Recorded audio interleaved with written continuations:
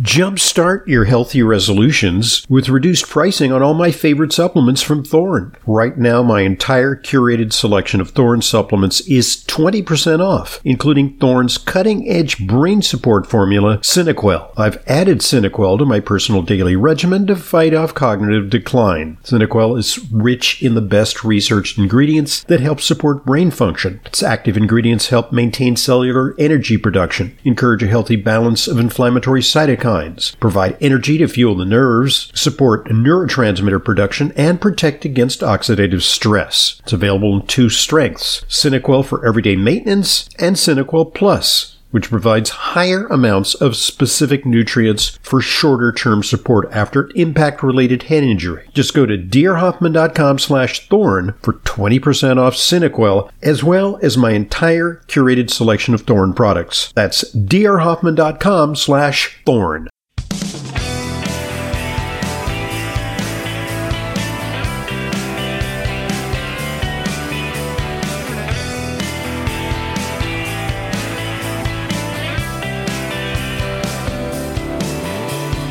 Welcome to today's Intelligent Medicine Podcast. I'm your host, Dr. Ronald Hoffman. It's our weekly opportunity to share important information with you, answer your questions. Questions come to questions@drhoffman.net. With me today are resident nutritionist Leyla Mutin, and hence we call this Q&A with Leyla. How you doing, Leyla? Okay, Dr. Hoffman, how are you? Good. Well, we had our first snow in a long time. I have to shovel my sidewalk. Yeah. Excuse me. Keep talking about it. Yeah. So it's the first snow, and it's become icy rain. It's become kind of treacherous walking around and all of that. And I looked out the window this morning, and I saw the snow, but I saw it was still snowing. Otherwise, I would have been out there at 5:30 this morning shoveling. Right. But it's still coming, and they said another inch or two. I said, I'll do it later. They say it's been 700 days since our last snow. Really? And I don't recall much about snow last year, but it's hard to believe that we didn't have any snow at all last year. I don't think we didn't have any, I'm not sure. It wasn't that cold. Right. Now, I remember a few years ago, when I first had to start shoveling snow, I did it 11 times in the month of February. That was about 4 years ago. We had some really cold winters. It's very variable here in the Northeast. But so anyway, so we had our first little bit of snow, but it was kind of what's called mixed precip. Yeah. And what I wanted to talk about a little before we get to questions is, as I began to walk to work, because it's about a mile from where I live to work, and the sidewalks hadn't really been cleaned, and they were a little slippery, I was trying to analyze what it was that makes walking on snowy surfaces and icy surfaces harder than walking on dry surfaces. And the reason is that I didn't exercise hard this morning because I had to get to the office early. And I'll bet you that I'll be more sore tomorrow than if I'd undergone like a regular workout with a long bike ride and or swim just from walking back and forth a mile. So total 2 miles on snow because of the way we walk. Yes. And so I noticed as I walked, I was really trying to seek stability because there is a little bit of fear of falling. And, unless you're a young buck or, like an alpine ski, skater or something, you're going to find it a little challenging to go on an icy surface. So you possibly clench your muscles, use your muscles differently. I notice I use my hip stabilizers. I use my hip stabilizers a little more.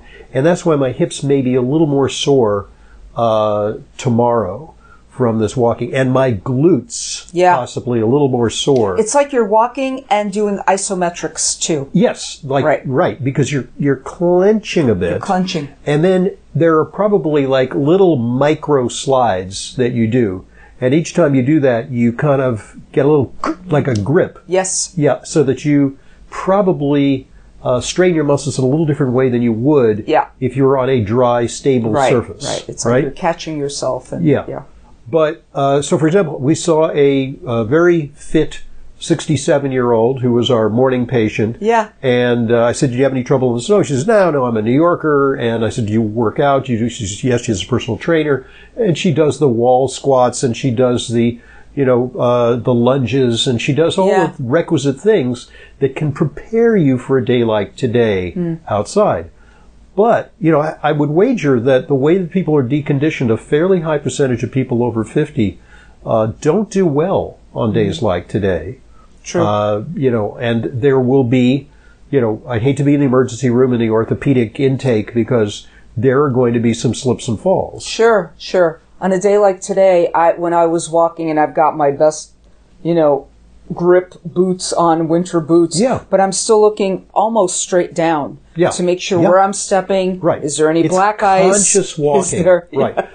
And by the way, don't step on top of a manhole. No. Because they don't step on any metal. They become very treacherous. Yes. And I walk around those and the subway grates. Right. Because I had taken a fall on a subway grate once, and I learned by bitter experience. Oh my gosh! I forgot that with the cold weather a couple of weeks ago because I said, it's been warm, and there was a freeze, and I walked on a grate, and all of a sudden it was like zit. I get that little slip. So what I guess the take-home message is train for this. Yes. And embrace it. Don't let this weather daunt you unless you're really, really at high risk. Right. Because it's good training. And this reminds me of an article I've read recently in AARP magazine. Okay. I'm kind of mad at them because they've been sending me things since I'm 30. Right, exactly. It's like, hey, wait a minute. Anyway, it's kind of insulting, isn't it? Yeah. But this was a good article. It was about how to fall properly so that you don't break your hips, so that you don't hurt your shoulder, how to curl your body in. But Dr. Hoffman, as I'm reading this article, I'm saying, but it's just instinctional to do this. To reach out. How do you... And then you get what's called a Colles fracture. For a listening audience who can't visualize this, you get your hands out in front of you. Leyla's making the cat fall posture with the paws outstretched. Yeah. And that will result in what's called a most frequent fracture in older women is a Colles fracture of the wrist. Yeah. You fall forward, you put your hands out, and you break your wrist. Yeah. And that can affect your hand mobility, and you need an operation, you need pins. It's a mess. Right. So that bone is very vulnerable to fracture. So, but I reflect on this, and I watch college. I mean, I can't tell you how much football I watched this weekend. It was an immersion in football. And between the playoff game, the college playoff game, which I had to watch, championship game, and then all the wild card games, except for the one that was on Peacock where you had to pay. I refused to pay. I did not want to pay because it was like it's on principle. On principle, I'm not going to pay for that. So I watched like 3 out of 4 of the games. But you watch those guys, and they get hit and fall in the most insane ways. Yeah. And I kind of go, when I'm not just paying attention to the game, I sometimes go, I would not have survived that fall. Honestly. Unbelievable. I don't know how they do it. Yeah, because they do it all the time. And sometimes they don't survive the falls, and you see a lot of them being carted off the field on, gurneys. And you can't be afraid to fall if you're going to be a football player. No. You can't be afraid of any of that. Right. So you're going to fall a lot. You're going to, flip over. You're going to really careen into people. But it's all the more remarkable that they're able to do that. But then again, what we're watching is the result of a selection process that starts, maybe in junior high school, goes through high school, goes through college, goes through the pros, and only the top people appear in the playoff games. And they're acrobats. Sometimes they'll score a touchdown and they'll do a backflip. Just to, show off. Yeah. Not just the dance. Like a celebration backflip, which is fun to see because they're acrobats, in effect. So, look, we don't expect you to be, we could take a note from the page of the NFL running backs in terms of stability, in terms of, I think we should train like an NFL, a halfback or fullback. Right. Because that is a survival strategy, and it's actually, in my opinion, more important than getting like Beniva or Prolia. These, because those things will make your bones harder, but they won't prevent you from falling. No. And I've already had a hip fracture, and it wasn't because I was osteoporotic. It's because I fell off my bike. You fell hard. It was trauma. Yeah. And I remember that. Yeah. So, yeah, and this how to fall properly, it's basically telling you to try to fold into yourself as you're falling. They also teach this in martial arts, when you're falling, Absolutely. how you roll. Yes. You're folding into yourself, right? Right? Mm-hmm. So that you're coming closer to the floor. But how do you do that when it's instantaneous? It's like that you trip and you're a little airborne and go, uh-oh. And again, the cat paw. It's just... it's instinct. There's a rock song, Stop, Drop, and Roll. Stop, drop, and roll. Can I use that? And the rest of the line is Stop, Drop, and Roll, you're on fire. It's like, but it's, in this case, you're not on fire. Okay, anyway, so I'd like to some reflections on wintertime walking, because actually a lot of the country, some of our listeners are in the grips of real record-breaking cold in the Midwest. I mean, we saw those people in the Iowa primaries, 30 below, God bless them for showing below. up. Got to be dedicated. Got to be dedicated. Mm-hmm. Yeah. So. Wow. So, well, they're kind of used to that weather, too, the upper Midwest, and, so. But still, yeah. And here we are in January. Talking about the weather. Talking about the weather. Spring is coming soon. All right, so let's get to questions. Questions come to questions@drhoffman.net. Well, actually, our first email is a comment. Which, by the way, we invite comments because the comments are a good jumping off point sometimes for response or for conversation. So we're happy to get comments too. Yeah. This comes from Sue. I've been subscribed to your podcast for quite some time because I'm a huge proponent of integrative medicine that's backed up with science and chemistry. I've enjoyed listening to your podcast, but your recent two-part discussion with some guru naturopath regarding homeopathy was a monumental disappointment. She wasn't a guru, she was a doctor. Yeah, she was a doctor. Just to correct that. I think there's almost a little bit of a stereotyping there, is that somebody with an Indian accent is a guru. She actually is a doctor, but trained in India. Yeah. And the doctors trained in India, they could go into one of two programs. They can go most of them go to the highly westernized program. Mm-hmm. It's a little bit like the way that osteopathic medicine and regular MD versus DO used to be. Yes. The DOs used to be a little more holistic. Now they're almost virtually identical to MDs, but they had a little more discussion of manipulative techniques, not, psychological manipulation, but, physical manipulation techniques. Yeah. And they learned a little bit more of that orientation in DO school, osteopathy. Yeah. Osteo comes from bones, and pathy means the pathology of bones. And so their original philosophy was to, akin to chiropractic, but more medically oriented. So now DOs and MDs basically are interchangeable. But in India, you go one or two pathways. You can go to a conventional training program, which most of the kids there do now, or you can go to a classical homeopathy training, which is still very popular there, where you learn conventional medicine, where you go to the bedside of sick patients, but you learn both about medication and you learn about homeopathy. So I think the training is very rigorous there. It's 5.5 years. They incorporate, I think you take you go directly from high school into that program. Mm-hmm. So it's kind of like an MD, a BA MD program. Right. So, but it's pretty rigorous. So it's just that did not go through the hoops of becoming an MD in the United States, which is a, rigorous process. Yeah. Well, Sue says. So she practices as a certified nutrition specialist and a master's degree nutritionist like yourself. Fantastic. Yeah. Sue says homeopathy is the epitome of quack medicine and has been debunked by the scientific community over and over again.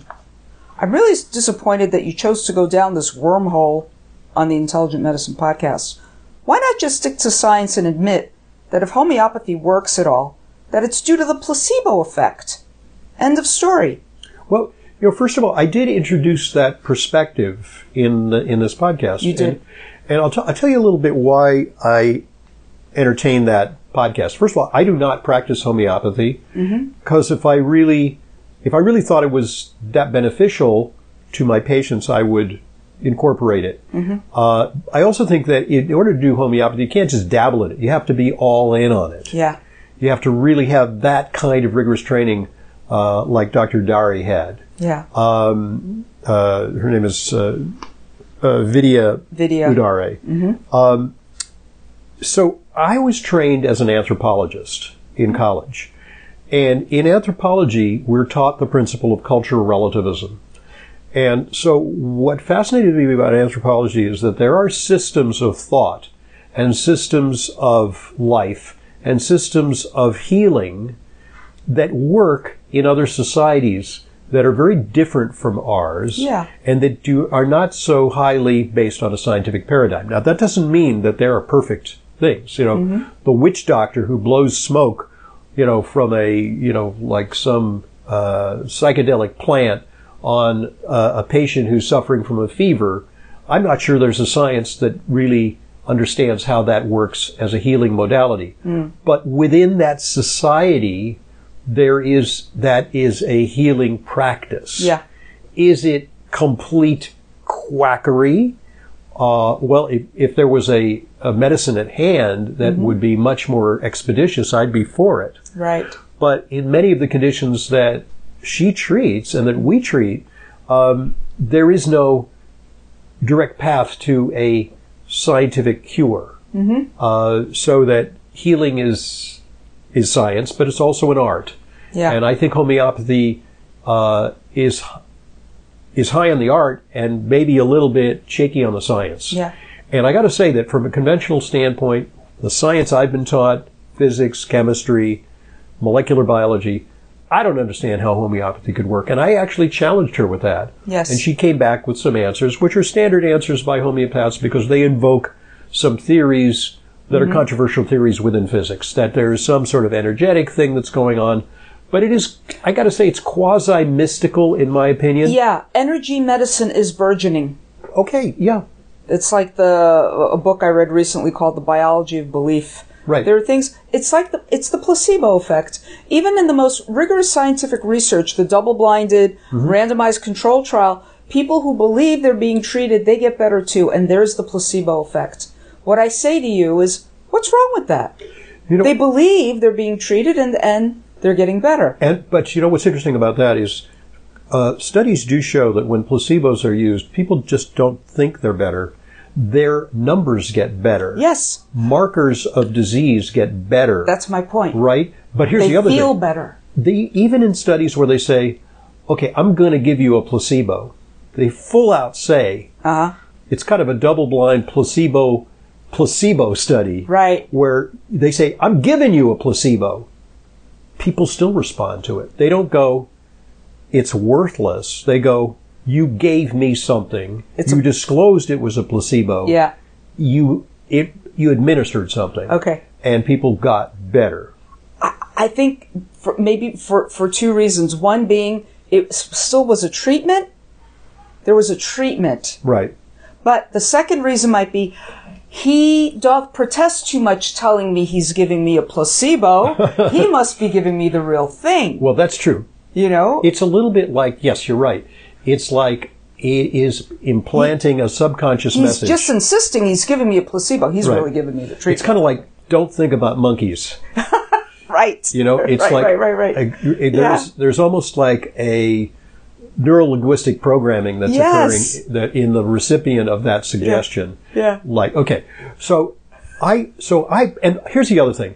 I like presenting controversial things on my program because I believe that what I present is an opportunity for people to explore and expand their exposure to many different modalities. Yes. And not all of them will be right. Now, so for example, I interviewed a guy about the use of psychedelics. Yeah. And he's a big proponent of that. And, I had some I gave him free rein to discuss it, but I did push back on some things like, well, what about the dangers of it? Is it possible to induce psychosis with these treatments? What are the precautions when you undergo? You shouldn't just go and, get some bootleg psilocybin and, take it on your own, or, go to some retreat in some distant place and then die because it was laced with fentanyl. Well, or bootleg, or just go on like on a trip with a witch doctor or something. Maybe that could work, but I think that some of these things need to be explored more rigorously scientifically. Sure. Yeah. That's where I come from. I agree with this person. Yeah. But I also find that people who too vociferously protest have a bit of a narrowed perspective on healing. Yeah. That, we preclude some possibilities of almost the magical or the art of healing by so rigorously adhering to what we term scientific standards, because science is an expanding understanding, and in the future we may have better ways of understanding how these things work. Right. And it's never settled, and it's always, But again, it's evolving. This is why, also, we do have opposite, like, for example, quackbusters who poo-poo anything but Western scientific medicine. They say that acupuncture is BS. They say that chiropractic is BS. They say that naturopathic medicine is BS. They just say it's not scientific. But, there are scientific studies even for homeopathy. Yes. But conventional medicine hates homeopathy. And, I get it, because, I come from a scientific background, and it's hard to understand how it could possibly work. There you go, Sue. Okay. We've got a question from... And I will point out one other thing. Yeah. Is that sometimes I think that homeopathy is a better alternative to conventional medicine, which is harmful. Yes, I concur. It's almost better to do nothing and be confident in your path of doing nothing than to do something when it's going to be harmful. Yeah. That's a cynical view of homeopathy, though, because I think homeopaths would balk at that. But at worst, homeopathy is an opportunity to gently administer nothing. Yeah. Yeah. And, I'm going to get blowback from homeopathic proponents by saying that. Yeah. But for example, when you have a child has a cough or a cold, and you give them a homeopathic remedy, it's a hell of a lot better than giving them some kind of over-the-counter cough suppressant. Yeah. It's better. It really is better. It is better. The whole concept of like cures like, which is homeopathy, is really fascinating.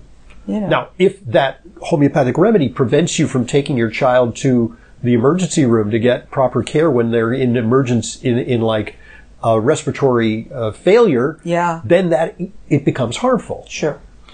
But for a lot of things, it will do. Yeah. Anyway, I don't want to belabor it. And a first do no harm approach seems to be forgotten about in recent decades. Anyway. Yeah. All right. Louise writes, Dr. Hoffman, my coworker mentioned he has heartburn when drinking red wine only. Can you speak on why this happens with red wine and not white wine? Well, what's the difference? Well, they both have alcohol, so it's not the alcohol. It's probably not the alcohol. Yeah. So it's something else in the red wine. Yeah. It could be sulfites. It could be tannins. Yeah. Red wines tend to be a little more tannic and things like that, which is kind of is classified as an anti-nutrient. Right. The way lectins are and things in other plant foods, for example. But, could release more histamine. It could release histamine. There's, I think... A lot more people have trouble with red wine than white wine. Yeah. I do. Yeah. And this is really bad for me for pairings, because I'll have like a red meat, and then I'll say, white wine, which is not really a good mix, but I don't want to get the nasal congestion. Yeah. But that all is falling out of favor too. You can have a nice white with your steak and red with your fish. Right. And all of this kind of thing. Yeah. So... there's also something, I think there's a bit of a knock on quercetin. In a study that I read recently, people with migraines get worse with quercetin. which is a great thing. Quercetin is really great for COVID. I don't see how that causes for a migraine. allergies. Quercetin's anti-allergy, but Yeah. It's also anti-niacin flush if you take it 30 minutes before a high-dose niacin, for example. Quercetin is so good. Yeah, I just don't know. I think that it might be worthwhile if someone is experiencing migraine headaches to consider avoidance of quercetin to see if it makes it better. To see if it makes a difference. Yeah. With any migraine, I think elimination is the first thing. But coming back to the heartburn, Louise, your coworker probably just is intolerant to it. Yep. And it's causing heartburn. Or is your coworker having that glass of red wine along with tomato sauce in his spaghetti? Right. That could be a cause of heartburn, is the tomato product, I will for point out that unlike difficulty swallowing anything, that's a mess. Eating is not optional. Drinking alcohol is optional. Absolutely. And it's kind of like that stupid old joke that my father used to really convulse over is, the old joke about the guy who goes to the doctor he shows when he bends his finger, he says, when I move my finger like this, it hurts. So the doctor says, so don't bend your finger like that. It's the oldest joke on the circuit. And it's no longer funny, but my father thought it was. It is funny. Right. Oh, my goodness. Okay, so this is a good point at which to pause because we divide our podcast into 2 parts. And so give us a preview of what we're going to tackle in part 2. We have several more questions. My sister has myotonic muscular dystrophy type 2. Can you recommend supplements? Okay. When we return, more of today's Q&A with Leyla. You can send questions to questions@drhoffman.net, and we do appreciate comments and feedback about our podcasts.